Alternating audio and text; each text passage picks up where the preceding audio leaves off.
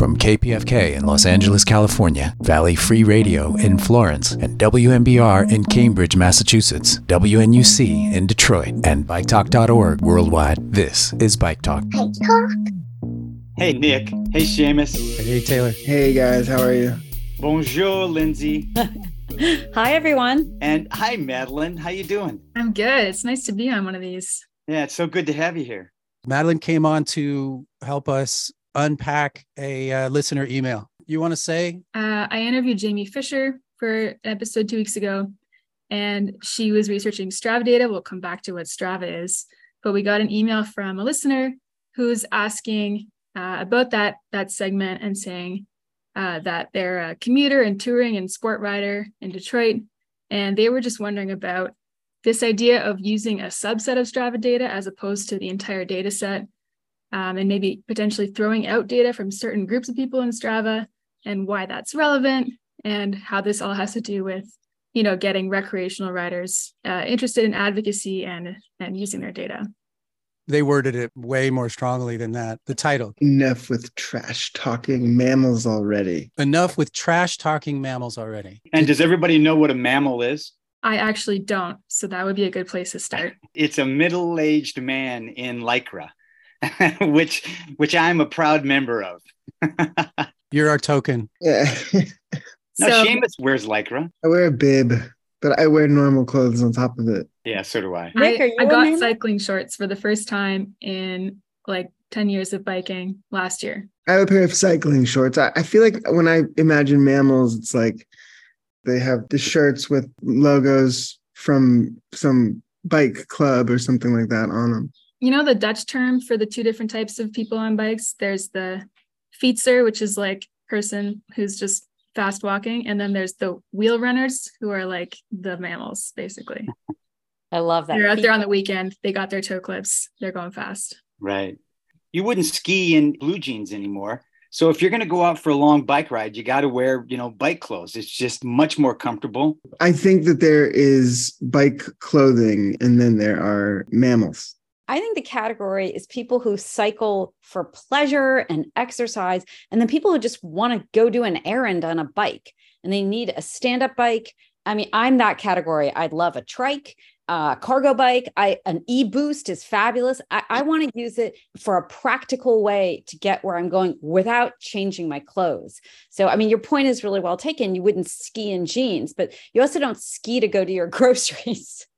So how do you bring these two groups together? Because we all actually want the same thing, which is low car, no car streets. We want places where we can get where we're going without getting killed by a car, whether it's for exercise or it's practical. With Strava or with navigation apps, you get a breakdown of different kinds of people and that there's this usefulness. And maybe this is what comes up in the email that I think is useful. It's like when we start using the term mammal, we're getting into attitudes towards cycling. I ride huge distances and I don't consider myself a mammal. This person objected to the fact that Jamie Fisher, who was using Strava data to make bike maps about who bikes, was not using just the overall Strava all users sample because it skewed too much to a certain type of cyclist, which is people who ride for fitness, men, white men, not representative of a diverse kind of cyclist. So this person thought that this was white male fitness cyclist. Yeah. And I think the really important distinction is that the reason to use a subset of the data as opposed to the whole data set is really a super practical choice based on the actual ground truth counts, like from an automatic city counter. So the way you decide which subset is the most representative is you look at the city counters and you just say, which part of the Strava data correlates best with the total count. And in some cases, not every case, but in many of the cases that Jamie was talking about, the subset of Strava users that is women. And to be clear, these are not just people, cycling for transportation. Women ride recreationally as well. But that sample was more representative of all the people that are being counted on those segments. It's not, an ideological choice in any way. It's really based on just trying to represent everybody who's biking. And this is, again, because we're talking about things like cities planning their bike infrastructure, wanting to know where people are biking, and they really want to know where the real population bike. And if your sample is really skewed in one direction, it's not to say you can't use that data, but you just have to be aware of that. Mammals, they're extremely risk tolerant, I think is the term, because they ride with cars. In a way, they're very unrepresentative of the average people. When we talk about people that bike, mammals on Saturday and Sunday, or, Tuesday or Thursday morning when they meet with a group, which I've done often. And it is a blast to ride with a group of people that are all taking the sport seriously. We get into little mini Tour de France pelotons with, people pulling at the front, and then you kind of go to the back and rest and work your way up. And, those people do ride, and they do ride on our roads. So I understand his viewpoint about we should include that information. But Madeline, I also understand you about, well, that's not the information of the kind of infrastructure that we need, because they're riding in a risky manner in the sense that they are on the main road with cars, but they're in a group of 30 people. You can do something called a neuropsych evaluation. You do them a lot for like kids with learning issues. And you actually can measure like how people deal with fear. I love mammals. I have many friends who bike and cycle, and I want it to be safe for them, but their brains probably process fear very differently than 99% of people. And we know that, right, from the Roger Geller study. The surveys of adult willingness to ride in different conditions. Yeah. The Portland study that Roger Geller did put people into basically 4 categories. 1% are totally risk tolerant. 8% can deal with some risk. And then you get, up to like 60 to 80 to 90% of people want a bike, do not want risk in their lives. I don't engage in any behavior that could threaten my life other than frankly getting in a car. That's the only thing I do. And then you get like, somewhere between 10, 20% of people just don't want to get on a bike. I feel like it's worth mentioning too, like Taylor said, a lot of these rides are group rides. And so it's really different when you're biking on what would be a dangerous road otherwise with a group. Like I've gone on group advocacy rides on dangerous roads. And when you're with a group, it's just not at all the same experience as biking there alone. There's that aspect too of whether or not the road would be appropriate for biking alone is different than whether it's good for biking with a group. Right. So to summarize, we are friends to mammals. Totally. Oh, we want to include them in our fight. Absolutely. And Jamie said in her interview that, recreational riding is super important. And it's something that is good for health, and people do it for their health and well-being. And that's something that the city wants to encourage as well. Well, thank you for coming on, Madeline. And we look for your next Toronto interviews. I mean, they don't have to be Toronto specific. Just Canada. I have a radius. It covers part of the US too. Oh, okay. International. Come on. That's right. Our international correspondent, Madeline Bonsma Fisher. Thanks, everyone. So sorry, guys. What is Strava? Strava just geolocates you, and it helps you map where you're riding, keep track of your miles, keep track of how many calories you burn, what kind of exertion. It's an app on your phone that records your ride. Mm-hmm. Yeah. But it's pretty cool also because it tells you who's the fastest person who has gone up this one hill in your town, in your city. So you can kind of compete against other riders while not actually riding with them, but they just have a time on that climb or on that section of road. And it also has a feature like a heat map, which you can activate, and it'll show you which routes you use the most and things like that. I like Strava. On another note, the New York Times actually did a really cool story just the other day comparing the Strava times for the Tour de France riders climbing certain rides in Europe with regular mammals. Actually, they're hardcore mammal cyclists. I'm not sure they were all men, but it was really interesting to see the different times of the pros and then the people that are just sports cyclists. So once again, for our casual listener, mammals, middle-aged men in Lycra. It's funny that I'm a bike activist and I don't know this. Yeah, I don't think Strava is designed for bike activism. The pejorative nature of the term mammal is that it doesn't define cyclists who are interested in necessarily street safety. It is a mindset of, I'm going to get in shape. Maybe some folks would refer to it as toxic masculinity or something like that. I don't think of myself as a mammal, but I use Strava. the community of Bike Talk. And what we're trying to do is to bring these two communities together, the MAMILS said with love and respect, and, the feetsers, people like me who I just want to get on a beach cruiser, with a big basket on the back and maybe a trike, maybe an e-boost. Middle-aged men in Lycra is a pejorative term, not good for the entire bike community to use the term, in my opinion, because it implies those folks aren't interested in improving city infrastructure. They're men who, or women who will put their bike on the back of a car, drive to the mountains outside of the city, outside of the urban centers, and ride there, and then they'll come back. But they're not going to necessarily advocate for the Healthy Streets Initiative in Los Angeles or congestion pricing in New York. That's why Bike Talk is important for two reasons. One, to bring that group of cyclists into our world, waking them up to see how insane this built environment is, that we have all this parking, all these highways splitting apart neighborhoods. I just had the best weekend with 4 of my high school friends. And believe me, I was in high school a long time ago, and we met in northern Michigan. And these guys are not mammals, nor are they feasters. They're just athletic guys that still want to go out and do something fun. And we went on a 3-day bike trip around the Leelanau Peninsula of Michigan, which is that upper west coast of Michigan. And I was able to talk to them about the world environment that we were seeing, the streets and the trails. And the minute we got on bike trails and we got away from cars, the world opened up.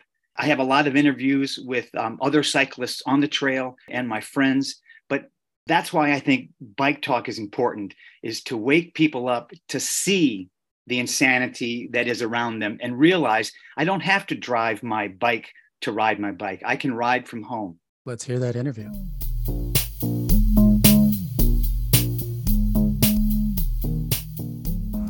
Hey, I'm here with Chuck Percy, who's a volunteer for the Leelanau Trail System. It's in northern Michigan, the TART Trails. What does TART stand for, Chuck? Traverse Area Recreational Trails. It's an organization that came together from 5 or 6 different separate trails that came together under a single umbrella. And so it manages quite a number of trails in the Traverse City area and has some involvement with also the Sleeping Bear Heritage Trail. The particular trail you're on today, the Leelanau Trail, it was a rails to trails situation. Right, sure. The land was purchased back in the mid to late 90s, and over time it's finally developed into the trail that you see today. Right. It's a car-free, it's about 10-foot wide paved trail. As a volunteer, what are you doing? A little bit of everything. My background is forestry. Oh, wow. So I tend to get involved with the trees quite a bit.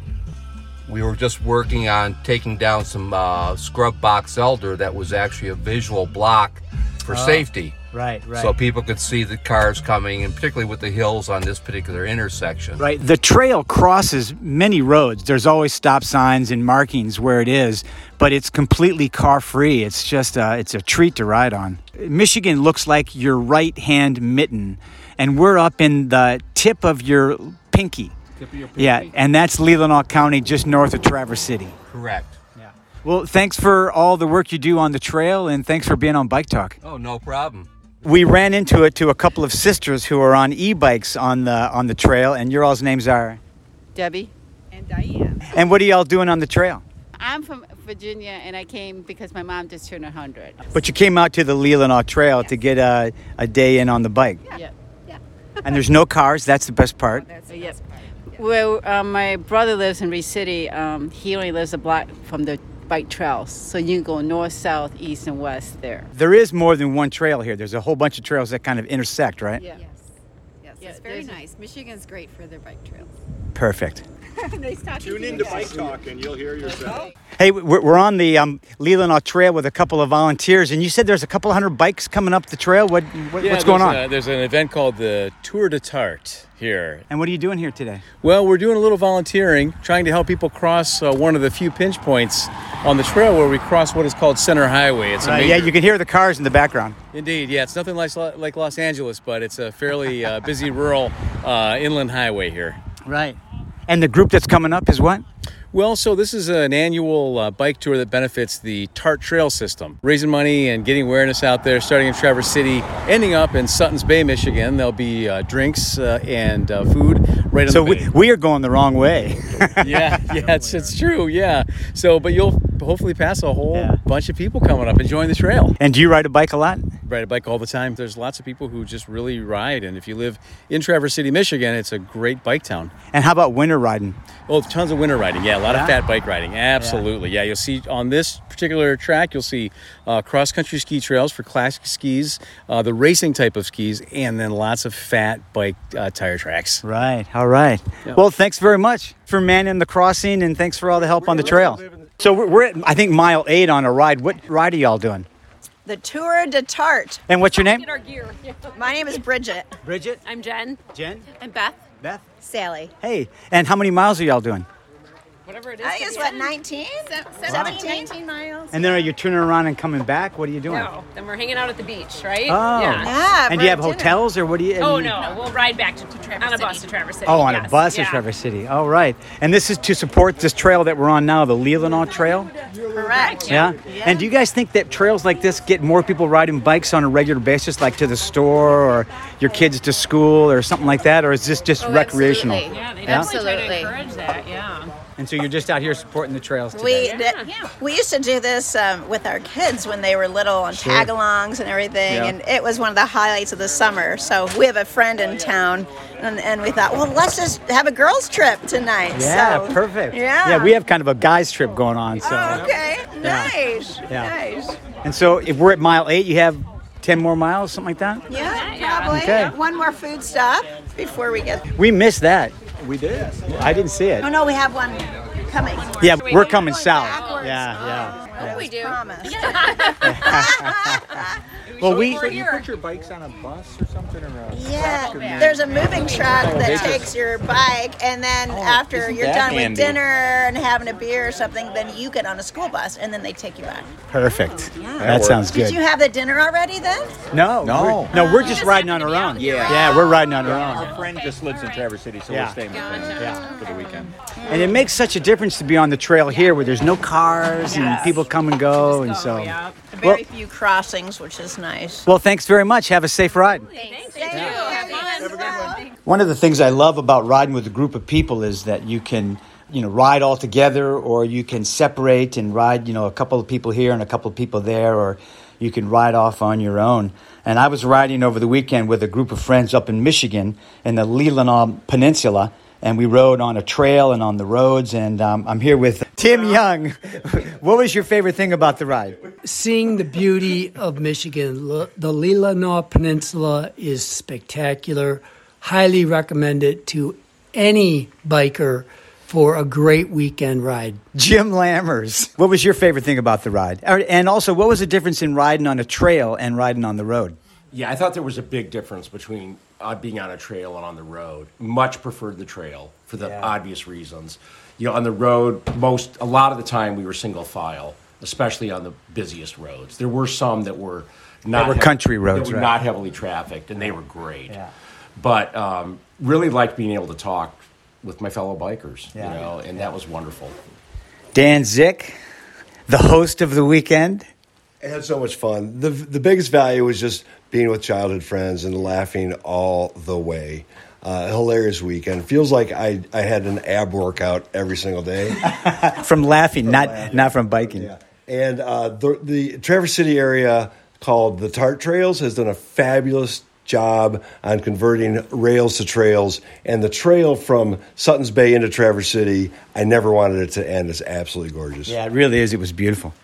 Yeah, and I would just add, all 5 of us have traveled a lot, both domestically and internationally. And this part of Michigan is, Tim said it is stunning. Yeah, it's a perfect time of year, perfect weather. It's just absolutely stunning. Yeah. Bill Stapleton. So one thing I was struck by is, particularly on the trails, is the number of bikes that we saw on the trail. And especially from Sutton Bay to Traverse City, hundreds of bikers. Yeah. And it's just a testament to what a great idea the Rails to Trails. Yeah, Rails to Trails. That's exactly right. Well, we had a great trip, and the mix of trails and roads and country roads, and we got lost at one point, and you kind of explore and find new things. So I highly recommend this idea of getting with a group of friends and doing a short bike trip. We just did 3 days was all. We probably covered 150 miles, something like that. Yeah. Yep. Nothing too heavy. So thanks to Dan Zick, our host. Yeah. Thanks to Northern Michigan. And here's to friendship. That's right. Yeah. Here. Yeah, absolutely. Thanks. We had such a good time, you guys. I can't recommend enough the idea of doing a short 3-day bike trip with old friends. It was, I don't know, magical. And the people you met are also having a similar time. Yeah. Now we have an interview with an EMT in Jersey City. His name is Tyler Newcomb. He talks about his transition to bike advocate. And I have Stacy Randerker on, who you've interviewed, Taylor. Yeah, a couple times. Stacy had her own run-in with an EMT in a bike lane that was blocking a bike lane, and it went viral just because of her, what seemed like an over-the-top reaction to having an emergency vehicle blocking the bike lane. You're killing us! Get out of the bike lane! I don't think people understand, Nick, when they block a bike lane, they are forcing the person riding the bike to merge left into a moving lane of traffic where the cars are going, quite a bit faster. It's really a dangerous situation. It's almost better to just block the traffic lane and let the cyclist go on through in the bike lane. It's for sure better to block the traffic lane. That's what they should do, and that should be the standard, in my opinion. Right. Here is this interview with Tyler Newcomb, EMT, bike advocate. I wanted to talk to you today about your story, about how you turned into a safe streets advocate, but also why it should be surprising that an EMT would be a safe streets advocate. Well, so an EMT is like a paramedic? So yeah, an EMT is an emergency medical technician. In most of the US, an EMT is kind of the entry level for being on an ambulance, and then a paramedic is a higher level of care. Where I am, EMTs respond to 911 calls and work on an ambulance as normal. They kind of work in a team. And so a lot of times fire departments and probably also ambulances are used to hold up safe streets infrastructure and street calming. People who are opposing probably just an increase in their commute times are trying to claim that emergency vehicles response times are slowed down. And a lot of fire departments enable that. Absolutely. I think there's a lot of misinformation out there. And I think it's hard to blame people who hear all this information and kind of get defensive about that. Is that the case in Jersey City? Do you find that tension between the emergency response people and safe streets people? I've been pushing back on it a little bit, to the best of my ability. We recently had an ordinance for turning a two-way street into a one-way street in the Journal Square area of Jersey City, for anyone who might be familiar with that. I believe he was retired at the time, fire chief came out and said that it would impede emergency vehicle response times, specifically fire engine response times, it was misinformed at best and bad faith at worst. That misinformation can cause a lot of people to really be opposed to infrastructure improvements that would actually improve response times and reduce traffic and improve communities. Stacy's had a lot of trouble with these arguments in San Francisco, right, Stacy? Yes. Is this everywhere? I mean, you've worked in Boston, Jersey City. So is this like just generally accepted practice? Like if you are working for the fire department, working for emergency medical response, that you are taught more or less to oppose bike lanes? I mean, is that the way it is? I wouldn't say it's taught. It's sort of de facto the culture. And I think a lot of that, like I said, just comes from the misinformation. Most people who work in, EMS or work for fire departments are going to be driving to work pretty much no matter where you are. And I think there's just this impression that these infrastructure changes are going to worsen traffic and are going to worsen response times. Maybe it would help if you tell your story. It's such a great story about your transformation. I became an EMT in late 2018. I think I started working in January of 2019. And at the time I drove an SUV. I was just pretty ambivalent to Safe Streets changes, and infrastructure didn't really pay much attention to it. At times was probably even a little bit skeptical of like bike lanes and the like. And from the get-go as an EMT, I responded to a lot of crashes. One of my first memorable crashes was a drunk driver who slammed into a school bus in a rotary. And at the time, I kind of pushed that to the blame of the driver's side, and, kind of thought of it more as an enforcement problem. I had this idea that, this one person made this bad mistake and injured other people, and they should be held accountable. And then over time, just responding to more and more crashes, started to realize a little bit more that some of these were preventable, and some of these mistakes or bad decisions that were made were actually the result of poor infrastructure and poor influence from the environment around. When I moved down to Jersey City in 2021, Jersey City had the worst year for traffic fatalities I believe that's ever been recorded. There were 16 deaths and countless other injuries, including a woman who had to have a leg amputated after a car went up on the sidewalk and pinned her against a storefront. Some of the more memorable ones, I arrived first on scene to a multiple car crash where there was a patient in cardiac arrest, a patient who was not breathing on their own, a patient with an arterial bleed, and then a few other patients who had some more minor injuries. Finally, in November, I responded to a crash where a woman was hit by a car that ran the red light as she was crossing the street, trying to get to her synagogue. And that was, very bothersome to me, just seeing her on the street, her entire religious community surrounding her. So following up on that, a couple of days later, I was looking around trying to see whether she had survived, what her condition was, and came across Safe Streets Jersey City posting that she had died from her injuries. It did a little bit more digging around their Facebook page and found that there was a World Day of Remembrance ride that would refresh the ghost bikes in our area.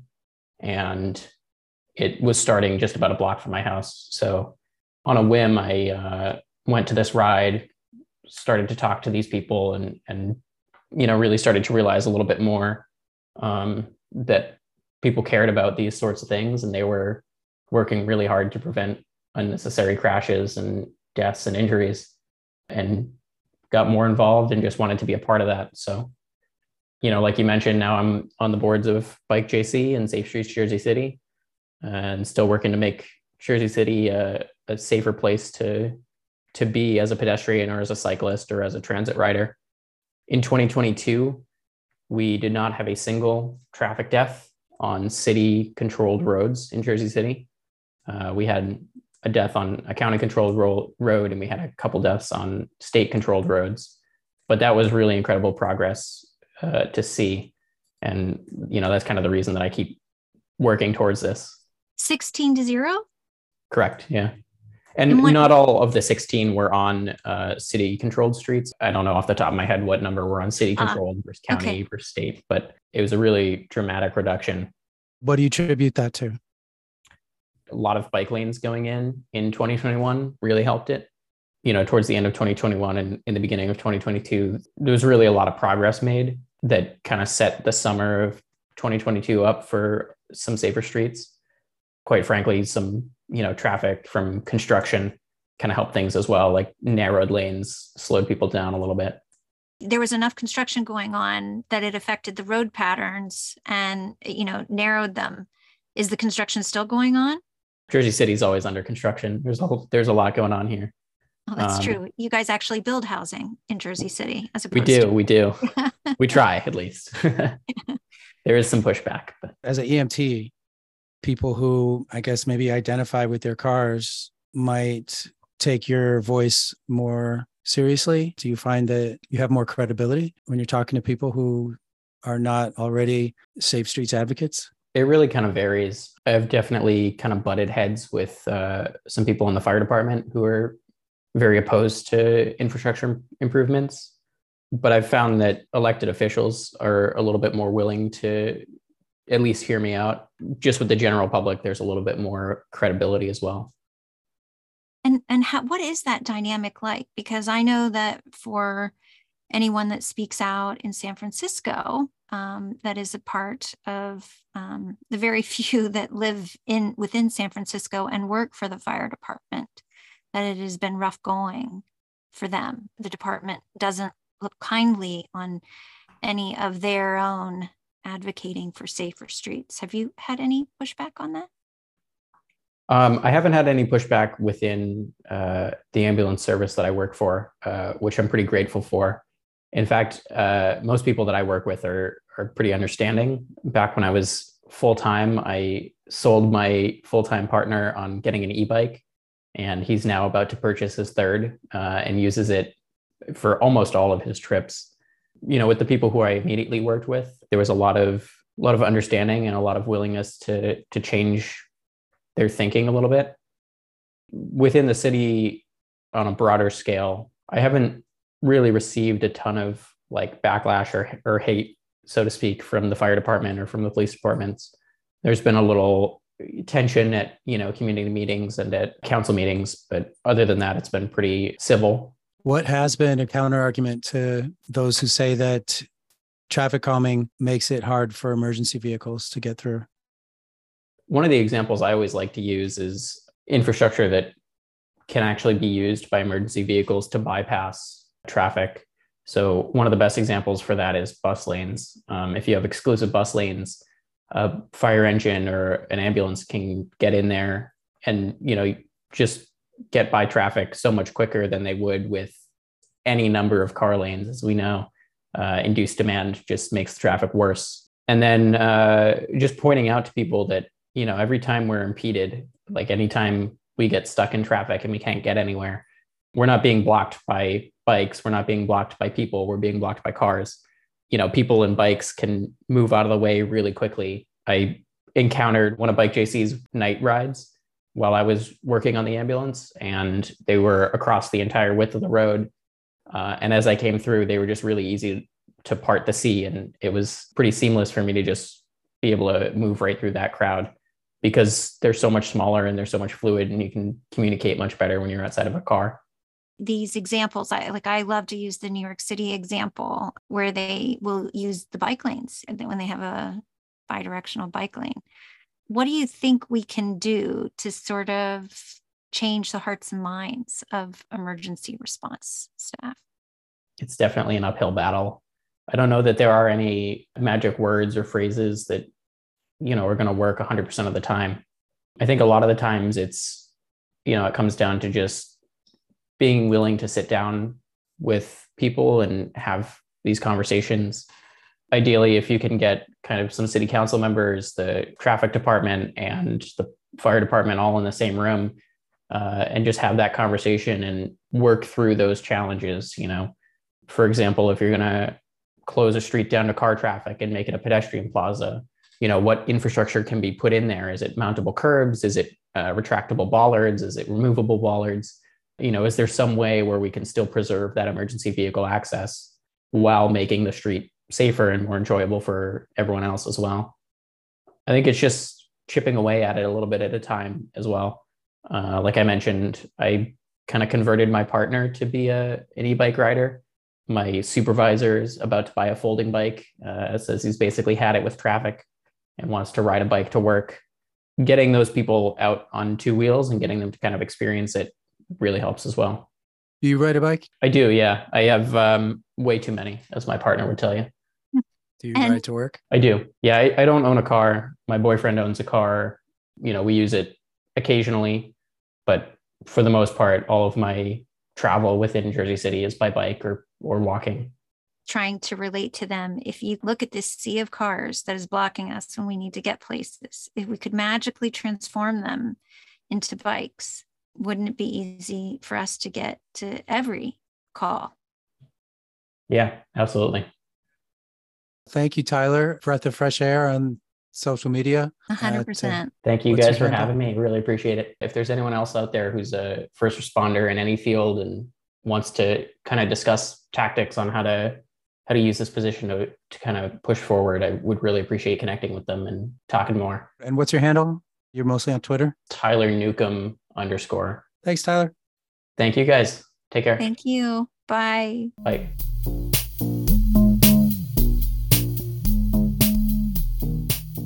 So Tyler is a force for bike advocacy for street safety in Jersey City. And now we know. Thank you, Tyler. Yeah, I love that. Amazing. Now for something on the lighter side, we have Lit Riders from Los Angeles area, a group that rides lit up bikes at night with all kinds of LEDs and screens and sound systems. And we also have our friend from Detroit, Rio Ramsey, who does the same thing there. It's like a subculture. I didn't know that. I mean, you must have seen lit up bikes at night. I have, yeah. Definitely a different culture than MAMILS. You're right. It's like night and day.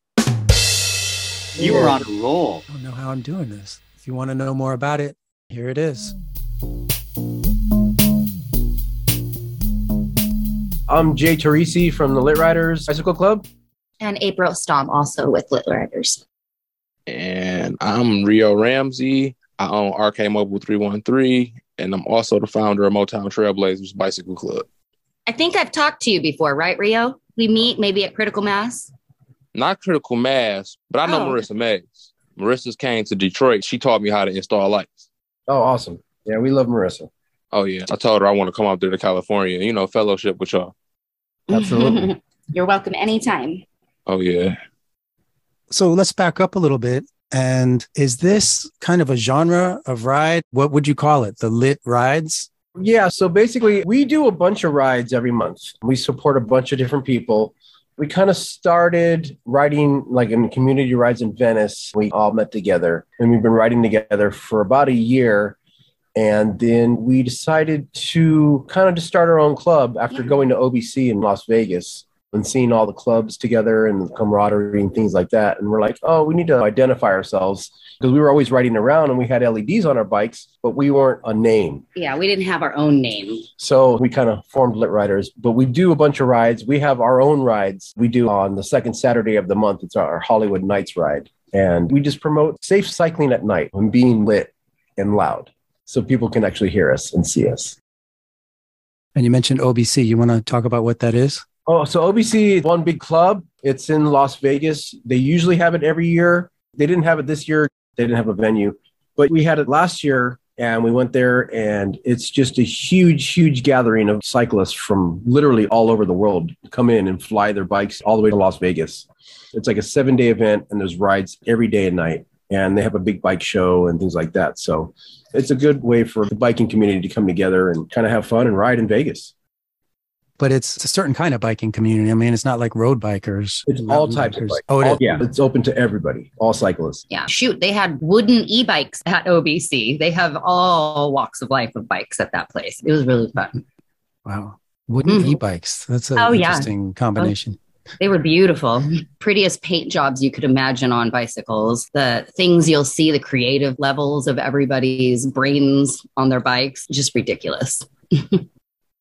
Our ride is more like a Sunday afternoon ride. We have bicycle lights on our bikes. We have LEDs and we have a free light giveaway on our ride to any children or anything like that. But here on a Sunday, things are kind of slow and a lot of restaurants are closed. So we don't really do like night rides as far as our particular ride, but we do rides every day in Detroit. It's some type of ride every single day.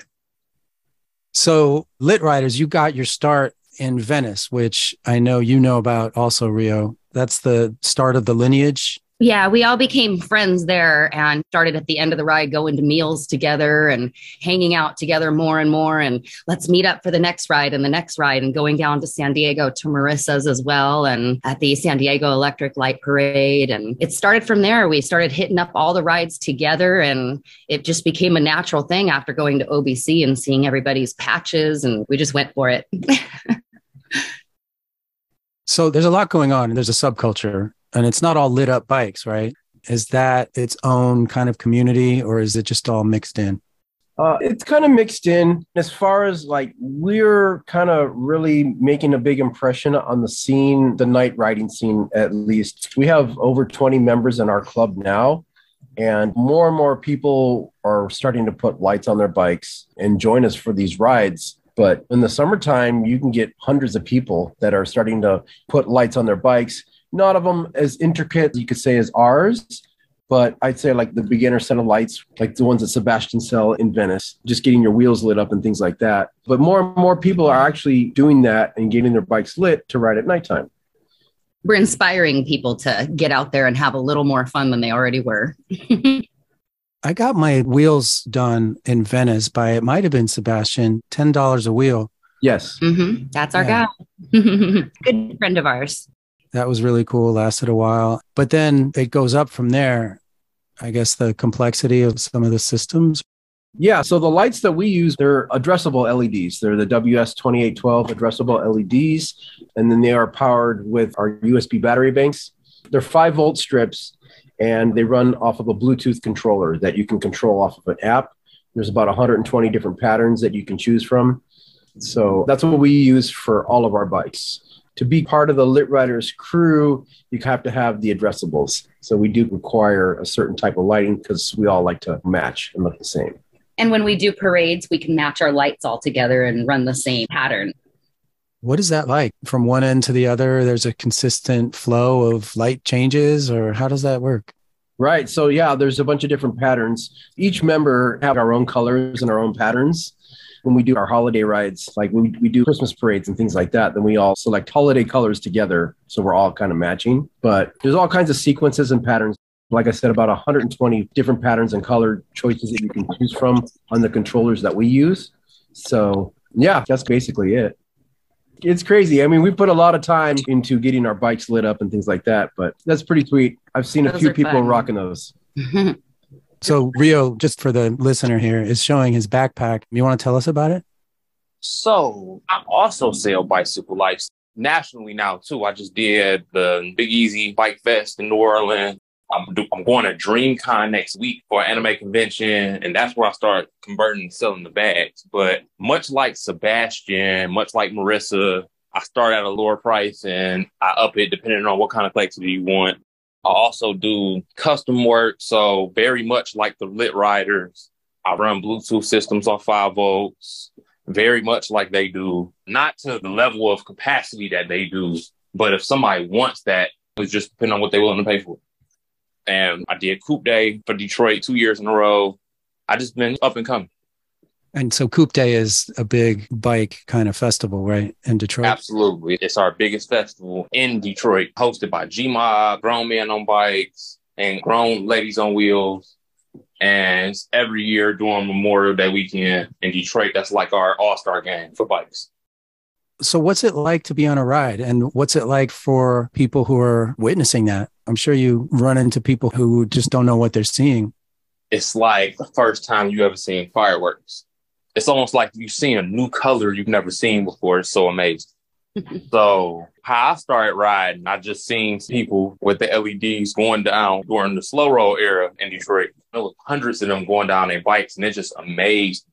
So I used to go on Instagram and just look up different companies and look up different group rides. And I found the Venice Beat Light Parade on Instagram, and I started watching them. And so it just made me even more inspired as a Detroiter, because cycling's always been big here.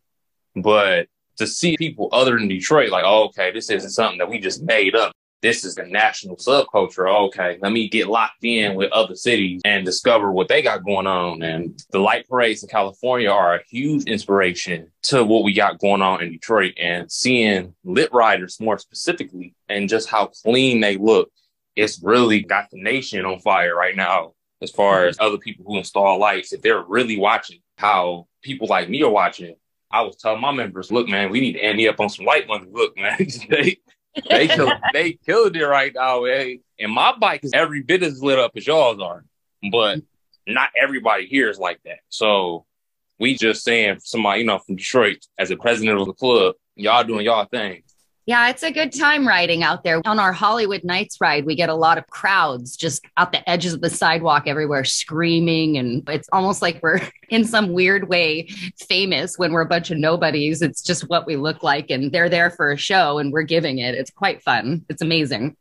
I feel like light is like art. It's almost like paint. It's like you putting on the tapestry or something. Like, it's literally art when people see that, because they've never seen nothing like that before. And you putting your blood, sweat, and tears, potential burns from soldering, whatever it is, effort you're putting into your bicycle, it's art. Absolutely. I agree. Yeah. My newest bike that I just did, it was over 32 hours of work just going into getting my frame lit up. I had to go really over the top with this one because it's a new bike for me, and I really wanted to be over the top with it. What did I use? About over 1,200 LEDs just for my frame.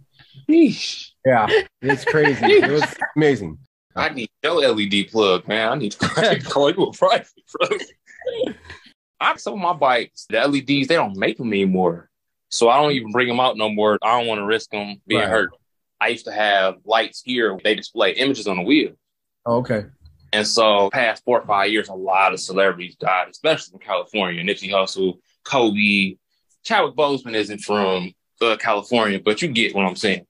Yeah. A lot of prominent stars. And so I started doing memorials to them. I got a Nipsey Hussle memorial on my bike, and I got addressable LEDs on the bike. I've done one of Kobe. I've done one of Chadwick Boseman. If I wanted to put, for example, lit riders and the wheels of the bike I'm talking about, it'd come out clear.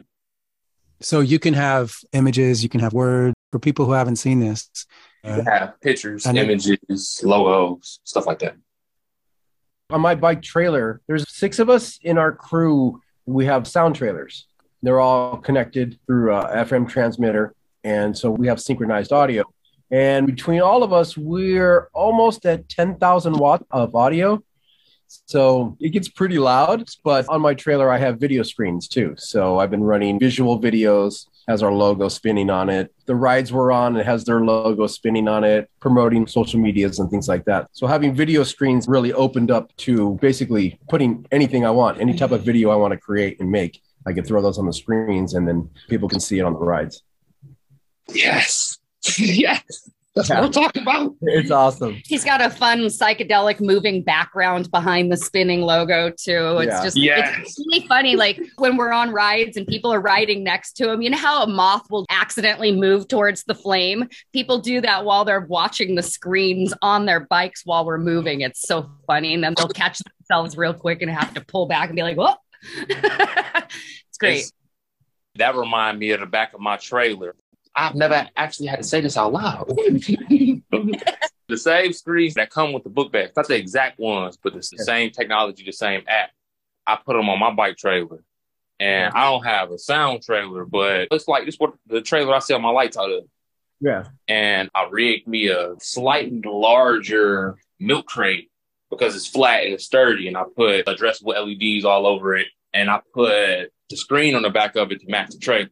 Yeah. So while it doesn't display full video, it displays anything that you can convert into a GIF file. Right. So we're a few years behind y'all in Detroit. You're still flexing. I'm just trying to up my creativity.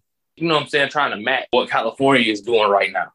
Yeah, I was exploring with those LED panels too, but it was just hard getting like the resolution just right, you know, because it's just not quite there yet. So that's when I'm like, you know what? I'm going to do video screens.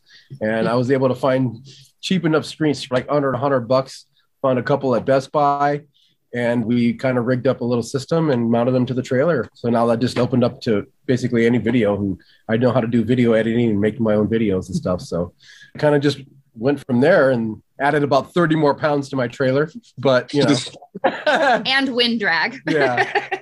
Question, do y'all use electric bicycles? So everybody in our club has e-bikes. My trailer is about 130 pounds-ish. That's why I had to step up and get a bigger e-bike with a bigger battery to be able to handle all our rides. So the new one I got has about 100-mile range now. Okay. I asked because I've been looking to upgrade mine. I just got one on Facebook Marketplace. It's pulling my little cart, but I got 2 batteries. So I just keep a battery in the trailer, and when I need to swap out, I just swap out. Right. Perfect. Okay. That's what I was doing with my old bike too. Mm-hmm. If you go for another round of purchasing, you want nothing less than $750 at this point. Oh, yeah, definitely. Yeah. 500s are fun, but you still have to work. Right. My new one's a 2,000 watter. So it's Super powerful. Yeah. Race, So race. I hit the throttle and the thing wants to take off. It just wants to launch. It's a guy here named Maker.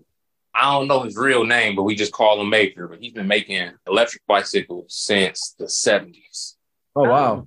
That's And cool. so he comes on our rides every now and again, and he makes these big war chariot type bikes. It'll fit right in California. I cannot wait to come out there to California and fellowship with y'all. Awesome. You're welcome anytime. I've seen y'all did Jerry bike too. Yeah. Yeah. Mm-hmm. I just did his wheels. I did his strips and spoke lights. Yeah, good guy. Good guy. Who's that? Nice. Jerry? From Detroit. Another one of our Bike Life brothers. He had a crew called Light Show Click. Here. Light show. Yeah. Yeah, we know them. Oh, great. So what other rides are there? We talked about Detroit. We talked about California. We talked about LA and San Diego. You mentioned Houston. Where are other examples of this? So there's the Riverside Electric Light Parade that we join in. That's the last Saturday of every month. Then we go see Marissa. She's the San Diego Electric Light Parade, which is the last Sunday of every month down in Mission Beach. And then there's also not just per se lit rides, but we join LA Critical Mass, which is the last Friday of every month, which is huge. Moonlight Mash. And then Moonlight Mash in Long Beach, which is every full moon in Long Beach. Then, of course, we do daytime rides like Cyclovia and things like that. And then, of course, our Hollywood Nights ride, which is every second Saturday of the month. And you have different routes. Are you predictable? So our Hollywood ride is the same route every month. It's a 16-mile ride down Hollywood Boulevard, Sunset, all the way down to Beverly Hills. We make a couple stops at the Chinese Theater, the Beverly Hills Fountain. We go down Rodeo Drive, and then we come back up Santa Monica Boulevard through West Hollywood, then back up Hollywood Boulevard, and we stop at the El Capitan for photos.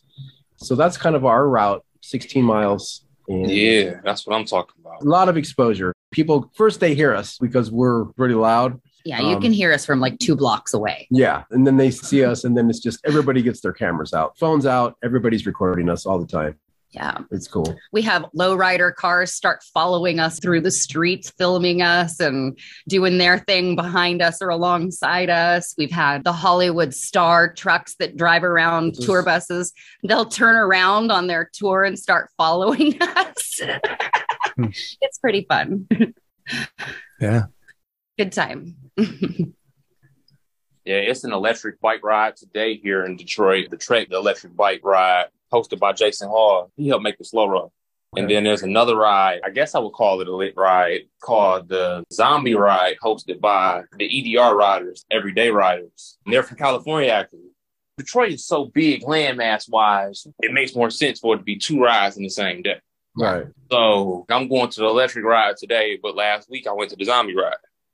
Okay. And all our rides here are lit, but people don't really cut their lights on until about 9 o'clock. Sunset basically is when we light up. We don't bother to turn them on till then either. Yeah. Our communities and our cultures, as far as that goes, are very similar. We just don't call them light parade. But it's the same thing. Everything they said as far as sounds and just the culture of it and how people follow us and stuff like that's the exact same. Yeah. Yeah. All right. So they can find lit rides at, you said, Instagram, and you have a website. Instagram, litriders.com. Our monthly schedule is always on our litriders.com and our Facebook events page. So you can always find out where we're going to be riding. We usually ride every Saturday of the month. And sometimes we do impromptu Sunday rides as well in different random locations. But yeah, for all our ride information every month, you can check out either our social medias, TikTok, Instagram, or Facebook. And then Rio? Okay, so you can follow my company Facebook page and Instagram at RKMobile313. And the website is rkmobile313.com, RKMOBILE313.com. And our club Instagram is MTBZ_BC. Say it one more time, MTBZ_BC. I run the page, so Lit Riders, I'm going to follow y'all in a second. Awesome. Lit Riders with a Z, LITRIDERZ. Oh, yeah, it's right behind you. Lit Riders, I'm so excited to meet y'all. It really was a pleasure. It really was a blessing, man. Thanks so much for letting me on the show. For sure. It's going to be a good time. Can't wait to ride together. Oh, yeah. All right. Well, take care, everyone. Thanks for coming on Bike Talk. All right. Thanks a lot. Thanks for having us.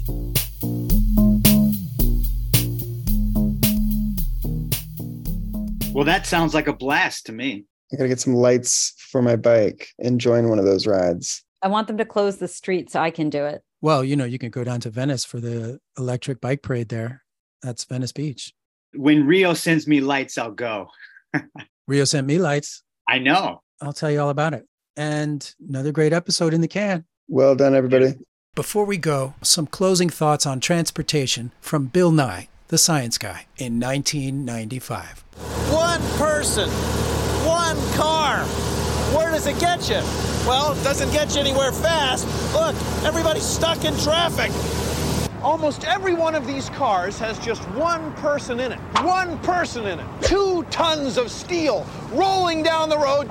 4 wheels. 2 tons of metal just to move one person around. A bus can carry a lot more people than a car, using a lot less energy per person.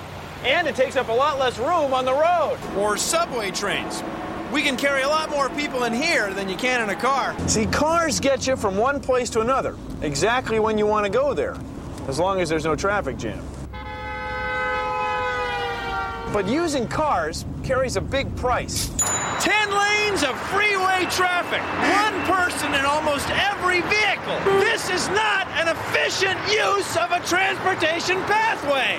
It's loud. I can hardly hear myself think out here. And the air is terrible. It's polluted. We're supposed to be the smartest, most sophisticated society on the planet. And yet this is how we choose to get around. We've got to think this through. We've got to come up with better ideas.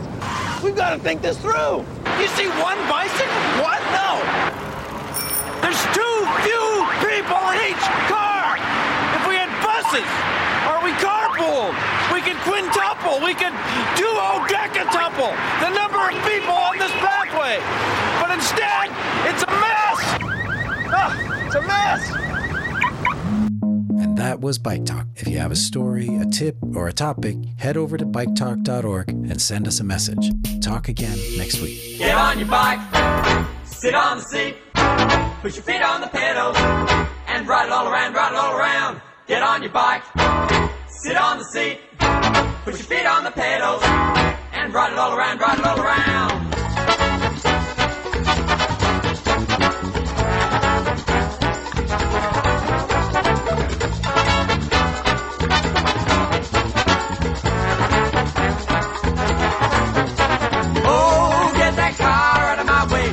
Ride my bike today, it keeps me fit, gets me there. I won't go stinking up the air, leave behind the daily grind. Let your mind unwind, live its life, pretend to life, better get yourself a bike.